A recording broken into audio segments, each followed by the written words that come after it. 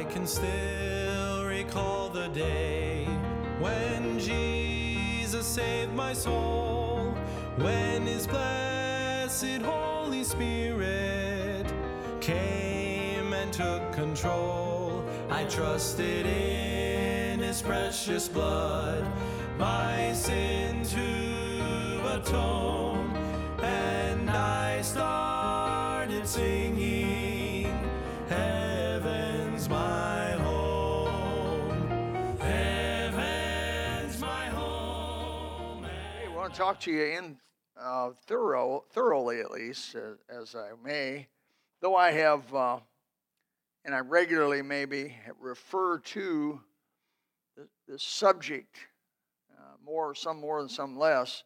I actually want to preach on the subject, do a thorough exposition of 1 Kings chapter 11, verse 26 through 40, chapter 12, verse 20 through 33, chapter 14, verse 7 through 15, chapter 15, verse 25 through 30, and chapter 17, verse 22 to 23.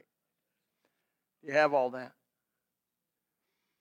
Well, we're not going to we probably hit most of that. I want to talk to you about humanistic reasonings and our corrupt reasonings, our natural reasonings, if you want to put it that way, that can destroy your life for God.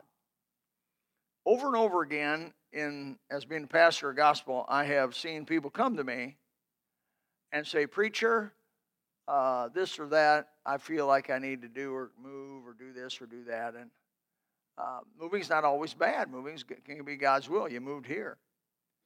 And sometimes moving away is God's will, but sometimes not.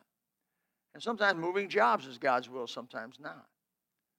And so I just see people with big major decision making and kind of, as they confide in me on certain things, try to lead them in the right way. But in the midst of that, I hear what I call fear-based decision making. And I talked a little bit about that here a while back.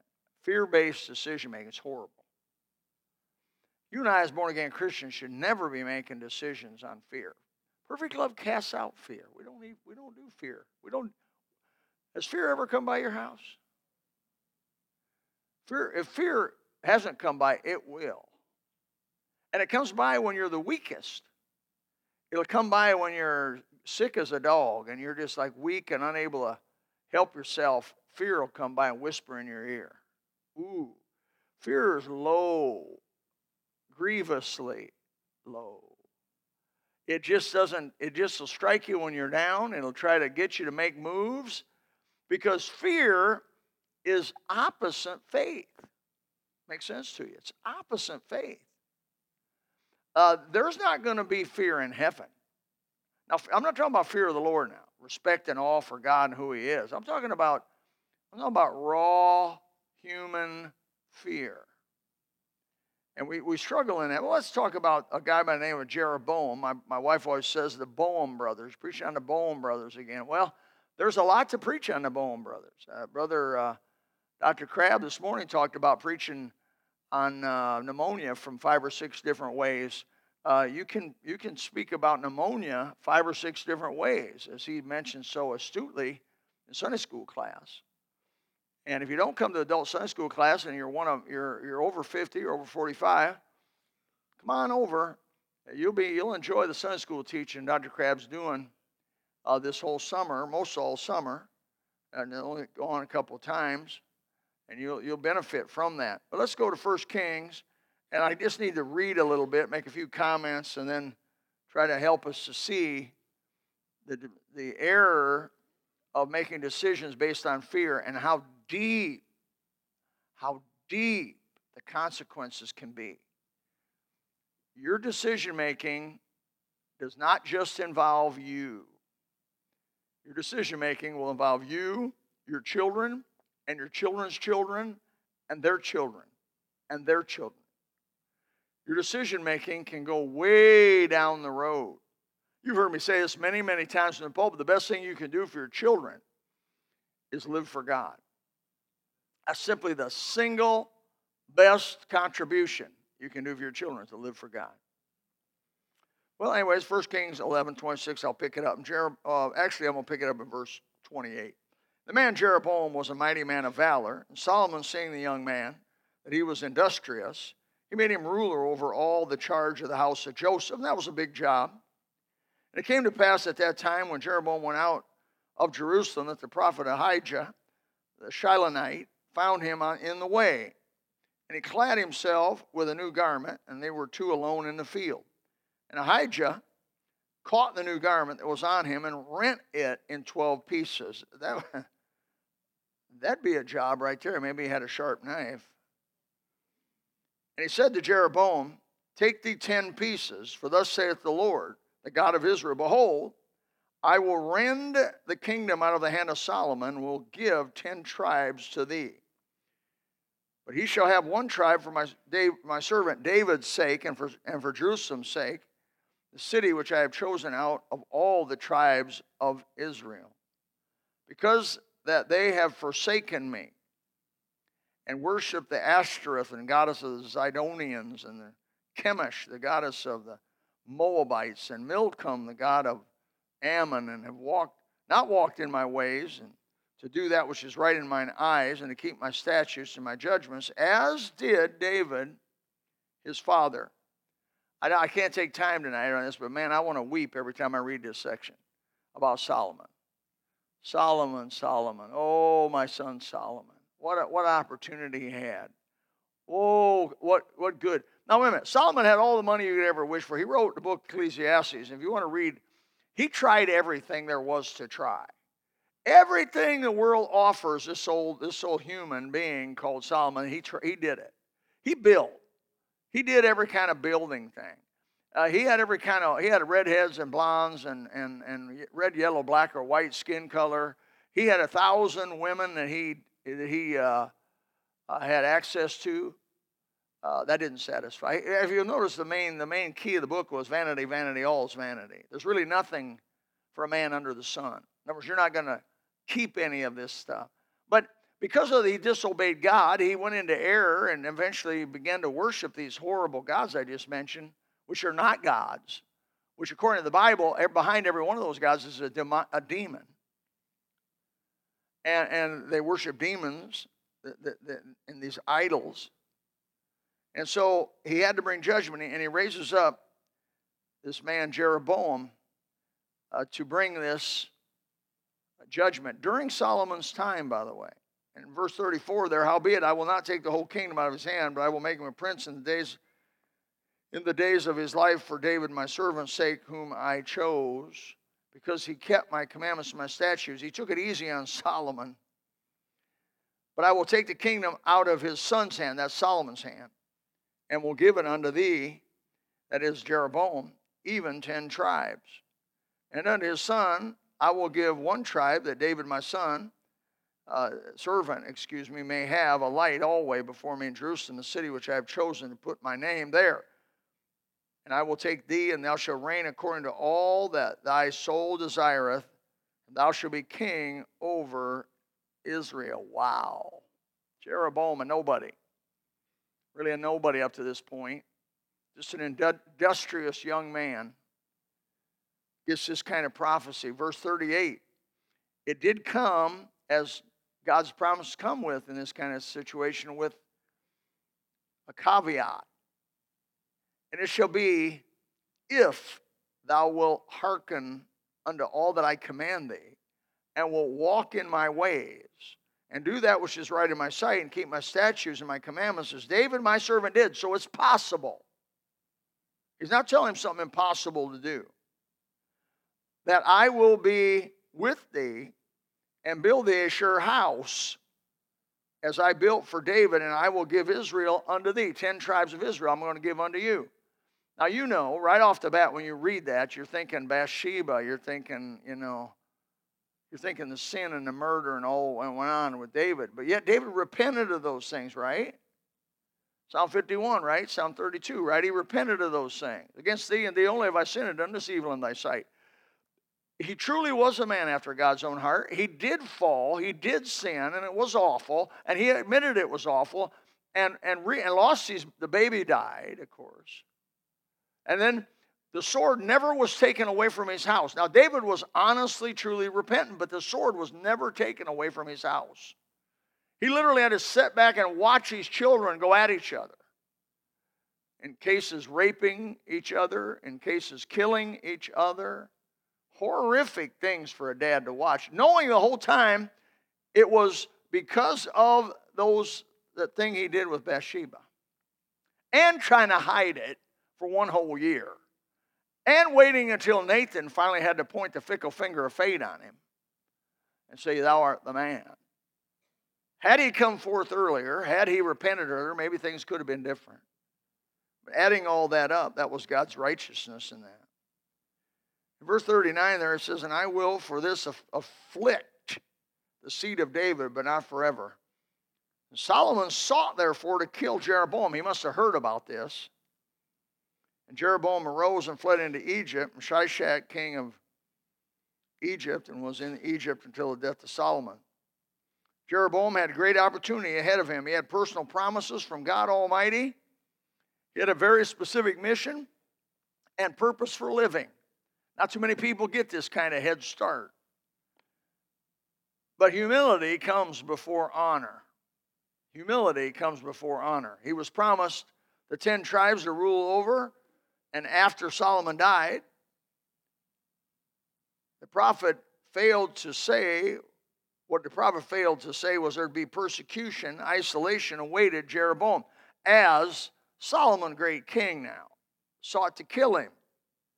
So God gives him this promise that he's going to rule over the 10 tribes, and immediately persecution comes. Immediately, he has to flee from his family, his friends, whatever he's got going, and he's got to get out of there because Solomon's wanting to kill him. I bet on the way over to Egypt, he's wondering, this is God's blessing? This is God's word? Sometimes there's a space between these things that God talks to us about to test us, really to teach us humility. There's no great leader is ever going to be a great leader without some humility, and usually that comes through trouble and trial. David was anointed king, as you know, and he had to flee some 15 years from Saul and suffered tremendous suffering and testing during that time. He lived in caves. I don't know if you've been in a cave lately, but there's bats in caves. And bats, what do bats do? They poop. And that goes down to the ground, and then that becomes gunpowder. Partially, they use that in the Civil War for gunpowder. I forgot what they call that. There's a name for it. But anyway, they went in and dug that stuff up, used it for gunpowder in the Civil War. Must be pretty powerful. I think it's full of nitrogen is why they do that. But he had to live around that. He had to live around that. He had to always keep a lookout, David did. He had to keep a lookout. He had to eat his bread of affliction. He had to eat his bread with his head up. Not for a year, not for 5 years, not for 10 years, but he had to do that for 15 years. How many of us would give up hope on whether God was going to do what he said if 15 long years passed and he didn't do it? If 5 years passed, I have people get saved in this church through the history of this church, and things don't go well for them at their home, and they lose their job, or they have children get sick, and they have trouble, and they come to me and say, "This is being a Christian? This is the blessings of God?" I wouldn't judge God too quickly about that. Give him a chance to work. Trust him. Promise the blessing. Don't make the same mistake that Jeroboam made. Don't make it. Don't resort to your human natural reasonings. I guess God's forsaken me. No, he's not forsaken you. I guess God forgot about me. No, God hasn't forgotten about you. I guess the promises of God aren't true. No. I'm going to tell you what, heaven and earth pass away, but his word will not pass away. Some of you think maybe in this room God's let you alone, forsaken you, somehow put you on the outside. No, he hasn't. Maybe you think God's abandoned you. No, he hasn't. Maybe you think he doesn't even love you. I've had people say, God don't love me like he loves you. Oh, hogwash. The Bible's true. Let every man be a liar, but God's going to be true. God loves you just like he loves me. God loves you just like he loves any other human being. God loves you. Some of you may believe God's broken his promises to you. He hadn't broken his promises. In the end of it all, if you'll trust him by faith, you'll see every word come to truth. I believe it was at the end of Moses' life, and maybe also the end of Joshua's life, maybe Solomon. It was 2 out of 3. Ain't bad. They said, every word that you've spoken's come true, every word. I got those underlined in my Bible. And when I was young in my 20s reading it, I just like went like this. Oh, Lord Jesus, I want every word to be true. Every word, he said. Those are old guys that lived their whole life. At the end of their life said not one word that all of your promises ever failed. How about you tonight? You going to say amen to that? We need to start a black church. All of us need to bring a black person to church with us because they could teach you how to worship. I'm telling you, you try to preach to a dry crowd, you feel like you're the only, if there's a rapture, I'd be the only one gone. Somebody say amen. These are the promises of God. This is the word of God here, people. Don't be Presbyterian. You're in a Baptist church. It's okay to say amen. Oh, well, I mean, don't worry about it. Just go for it. 1 Kings chapter 12. Let's go further. It came to pass when all Israel heard that Jeroboam was come again, and they sent and called him unto the congregation and made him king over all. Solomon died over all Israel. That there was none that followed the house of David, but the tribe of Judah only. It was the tribe of Judah and Benjamin. And when Rehoboam was come to Jerusalem, he assembled all the house of Judah and with the tribe of Benjamin, and there it is, and 180,000 chosen men, which were warriors to fight against the house of Israel, to bring the kingdom again to Rehoboam, the son of Solomon. He thought he was going to bring it all back. The word of God came unto Shemaiah, and a man of God, saying, Speak unto Rehoboam, the son of Solomon, the king of Judah, unto all the house of Judah and Benjamin, and to the remnant of the people, saying, Thus saith the Lord, you shall not go up, you shall not basically fight against your brethren, the children of Israel. Return every man to his house, for this thing is from me. God's basically informing Rehoboam and those people that I am dividing your country in 2 pieces. It's from me that this is going on, obviously because of the sin. They hearkened therefore to the word of the Lord, returned to depart according to the word of the Lord. In verse 25, then Rehoboam built Shechem in Mount Ephraim and dwelt therein, and went out from thence and built Penuel. And Jeroboam said in his heart, and man, you ought to underline this in verse 12, 26, 27. And Jeroboam said in his heart, this is your inner thoughts. Now shall the kingdom return to the house of David. Now I thought we just read where the prophet said, I'm going to cut you 10 of these tribes and they're yours. I thought we just read that the prophet said that if you'll just obey me and follow me, I'm going to establish you I'm going to establish you as their king. I thought we just read that. Now, in the meantime, Solomon chases him in fear. He runs to Egypt. Solomon dies. He comes back. Just like God said, the children of Israel, the 10 tribes, the northern 10 tribes says, we don't have no king. We're not going to accept this Rehoboam boy. No, we want you. God's doing it, right? But then Jeroboam, after all that, Jeroboam says in his heart, now should the kingdom return to the house of David. Here's why, verse 27. If this people go up to do sacrifice in the house of the Lord, because under the law of Moses, every male of a Jewish home would go to Jerusalem at least 3 times a year and appear before the Lord to sacrifice.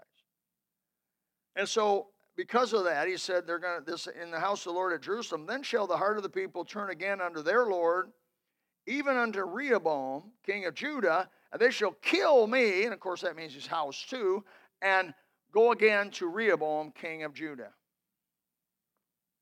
Here is why so many Christians fail. Here's why so many Christians fail. They look at the present circumstances. and they get a sense of fear, and they begin to make decisions off that fear. Don't do it. Don't do it. Don't do it. A lot of you are getting old. A lot of you. And you're beginning to say, I wonder how I'm going to make it. I wonder, have you ever tried to live on Social Security? I had people come say, all I got is Social Security, and I no way can I live. I've got a phone call 2 weeks ago. All I got is Social Security. How am I going to live? I said, there's a God. The same God that birthed you in your mother's womb when she was trying to get rid of you by playing tennis and jogging and riding on rough bumpy roads, and you stayed attached to the uterus all that time, and then through that horrific process called birth, you lived through that. The umbilical cord didn't wrap around your neck. You weren't breech born. The doctor didn't kill you. When your dad saw how ugly you were, he didn't kill you. And you lived through all that. And you lived through polio, and you lived through tuberculosis, and you lived through typhoid, and you lived through all the diseases that are out there. And God spared you up to this moment. You don't think the God that did that's going to bring you all the way to the end? You ain't going to be able to eat ribeye. McDonald's is going to become your favorite restaurant. I'm getting ready for it. I'm eating at McDonald's a lot lately. I tried to make McDonald's with my wife, and I'll ask her, where you want to go? She'll say, McDonald's. We're starting to get in the mood.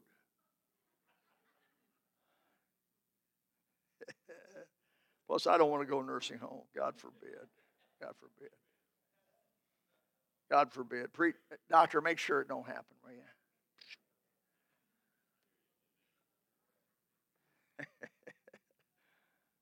Oh, that was double the morphine he was supposed to get. Oh, well. He got to go to heaven. I think I've seen that already. But Jeroboam looked at that present crisis and began his humanistic, natural, corrupt reasoning. He used good human logic. I'm going to have to agree that 3 times a year, every male from the 10 tribes that he was king in are going to go down to Jerusalem. They're going to go to Jerusalem. That's where Rehoboam's king. And they're going to worship before the temple in Jerusalem. And 1 + 1 equals, they're going to say, well, why are we up with Jeroboam when we're down here with Rehoboam, and he's the one that's got the temple? This is the city God said he placed his name. Why in the world do we have this guy up there, Jeroboam, as our king? It's beautiful. It's human reason. Listen to me. Nobody in his right mind humanistically would say, Jeroboam, you're crazy. No, you say that's probably going to happen. Jeroboam, here's what's going to happen. As king, you're going to rub the cat the wrong way, once in a while, like Trump. You think if we turn Trump over to the Dems, what do you think they do to him?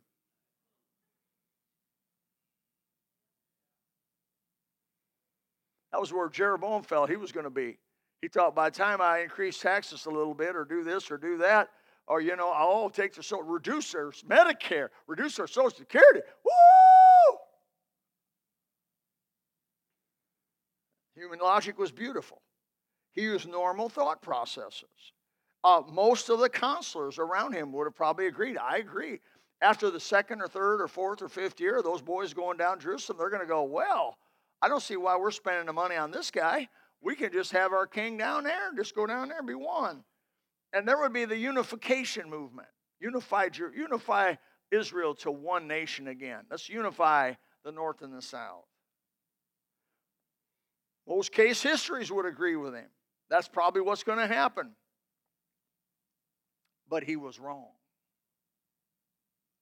He was awfully wrong. He was tragically wrong. Why? Because God didn't agree with it.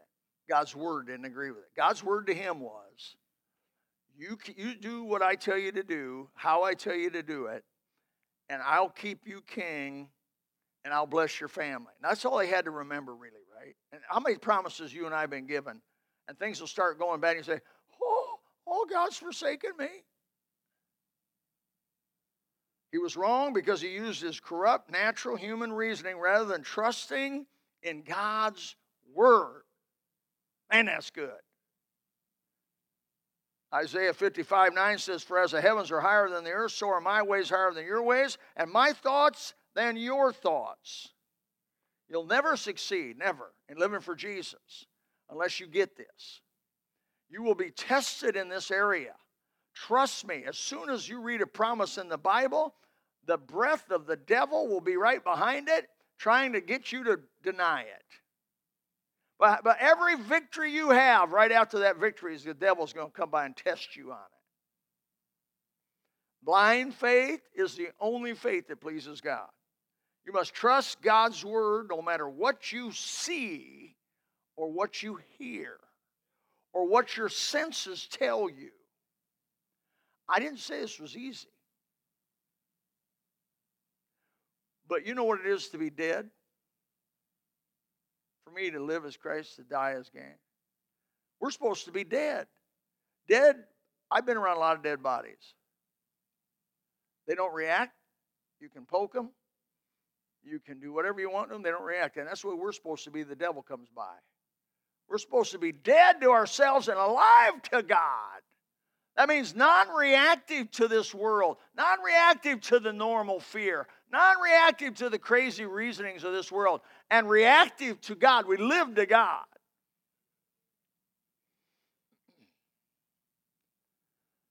Let's pick it up in verse 28 of 1 Kings chapter 12. Whereupon the king took counsel and made 2 calves of gold and said unto them, "It is too much for you to go up to Jerusalem."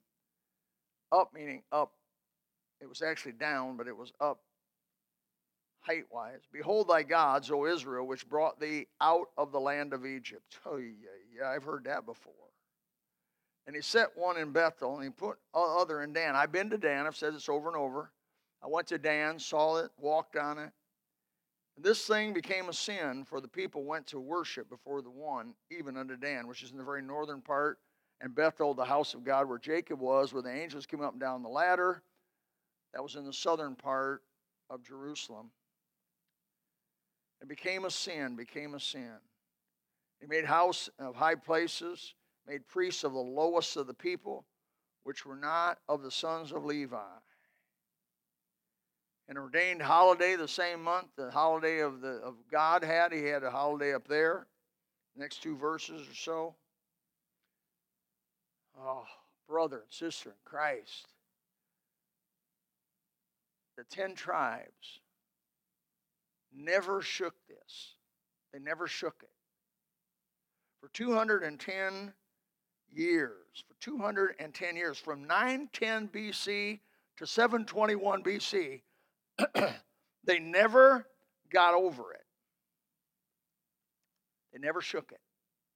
In 1 Kings 14, verse 7, it says, "Go tell Jeroboam, thus saith the Lord God of Israel, for as much as I exalted thee from among the people, and made thee prince over my people Israel, and rent the kingdom away from the house of David, and gave it to thee, and yet thou hast not been as my servant David, who kept my commandments, and who followed me and with all his heart, to do that only which was right in mine eyes, but thou hast done evil above all." But basically, Jeroboam had done evil above all that were before thee. "For thou hast gone and made thee other gods and molten images to provoke me to anger, and hast cast me behind thy back. Therefore, behold, I will bring evil upon the house of Jeroboam. I will cut off from Jeroboam him that pisseth against the wall." That's the first mention of a urinal in the Bible. Just trying to get you to remember it. "And him that is shut up and left in Israel will take away the remnant of the house of Jeroboam, as a man taketh away dung, till it be all gone." Now we've had like septic systems for a long time. My whole life. When I go to third world, that's not the way it is. In the morning, they got a bedpan they bring in your room. And the first time they brought a bedpan in, I said, "What's this for?" Now, some of you old timers lived during that period of time. And that bedpan, and he says, "Well, if it was like a 12-year-old girl, and she was real embarrassed and didn't want to tell me. So I had to go to Serge, and I said, "What's this for?" And he says, "Well, when you have to relieve yourself at night, you use this." Then before dawn, about 4 or 5 o'clock in the morning, the girls would come by, pick those pans up, and go throw it away. God says, I'm going to take you like you pick up dung in those pans and throw you out.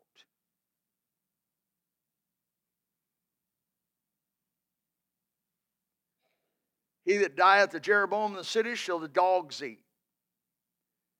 Him that dieth in the field shall the fowls of the air eat. For the Lord has spoken it. Let me just say with all the sincerity I know, it's a fearful thing to fall in the hands of a living God. Jesus said, don't fear man. Now, I'll be honest, men are bad, aren't they? Men are bad. They'll skin you alive. They will burn you alive. They will cut your head off while you're living. I mean, they'll slowly kill you.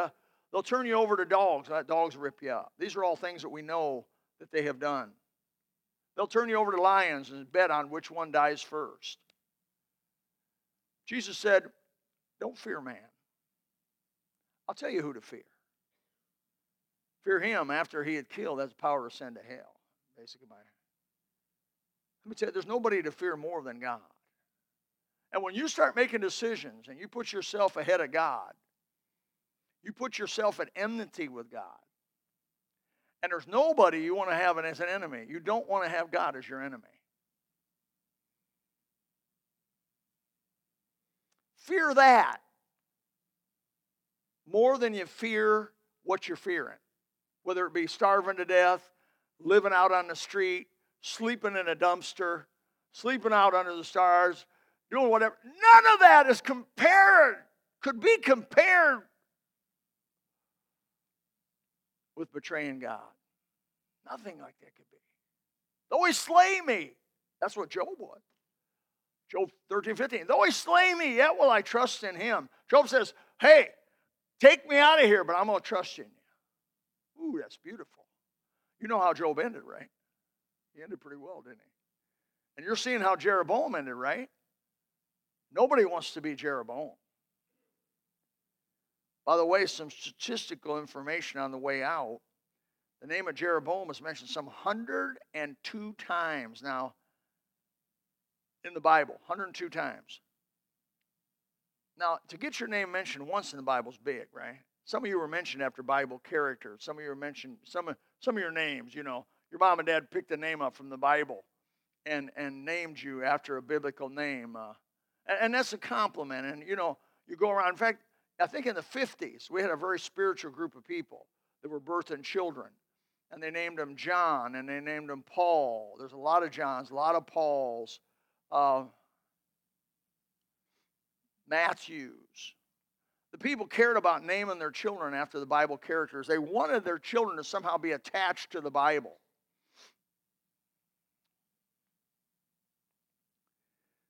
If you had your name mentioned once in the Bible, that'd be a big deal. I mean, if it was really you. Imagine having your name mentioned 102 times. But this isn't good. Out of all the 102 times, most all of them are negative. It talks about the sins of Jeroboam. It talks about the ways of Jeroboam. The sins and the ways of Jeroboam. And which is what I'm trying to explain to you tonight. Over 200 years, his sin affected the nation which he ruled. Eventually, those poor 10 tribes, because of their obedience to his sin, and they wouldn't shake it off, and God tried to get him to shake it off. You remember the nameless prophet that came there and lifted his hand and said, no, he didn't do it. They didn't do it after that. How many people lost everything spiritually because of this one guy? Assyria in 721 BC came in. Assyria was known for their cruelty. If you read about Assyria, it'll be good for you if you read about Assyria. Read about how they killed people. Read about how they cut their heart out and kept them alive as long as they possibly could. Read about how they were known for their inhumanity. Even among inhumane people, Assyrians were known for their inhumanity. They were feared. You did not want Assyria to come in and take over, and that's exactly who God sent to his children because of their wickedness and because of their disobedience. And he wiped them out. Just like a man takes dung and throws it outside. And they really never recovered. They call them the 10 lost tribes of Israel. Where are they? They were just, who was left alive was dispersed in Assyria. They were displaced. Assyria brought their people, took over their places, and they were taken over to Assyria, and nobody really knows where those 10 tribes. I mean, I'm sure they survived because there's 12 tribes listed in Revelation by name. There's 12,000 of each tribe, so God is a good mathematician. He's a good accountant. I'm sure he saved a certain amount of them. I'm not sure they know who they are, though. But God's gonna make sure there's enough of them to fulfill his prophecy. Man, I read this, I am stone-eyed. This teaches me about the God I serve. He's not a pansy. He's not a sissy boy. He's not so merciful that no matter what you do, it's okay, you can treat me.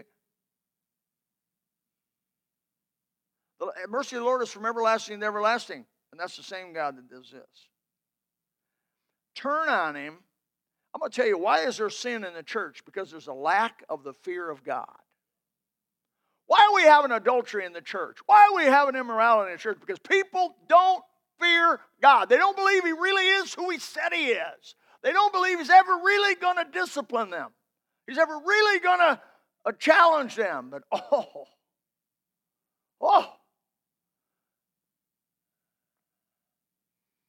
brother, to those who hate me, the sin will go to the second and the third and the fourth generation. But now listen to this. To those who love me, to the 1,000th generation. What's the best thing you can do for your kid? Live for God. Do the right thing. Obey the Lord. Do not make decisions out of fear. Perfect love casts out fear. Fear has no place in God's people, though it will come like a ghost upon you.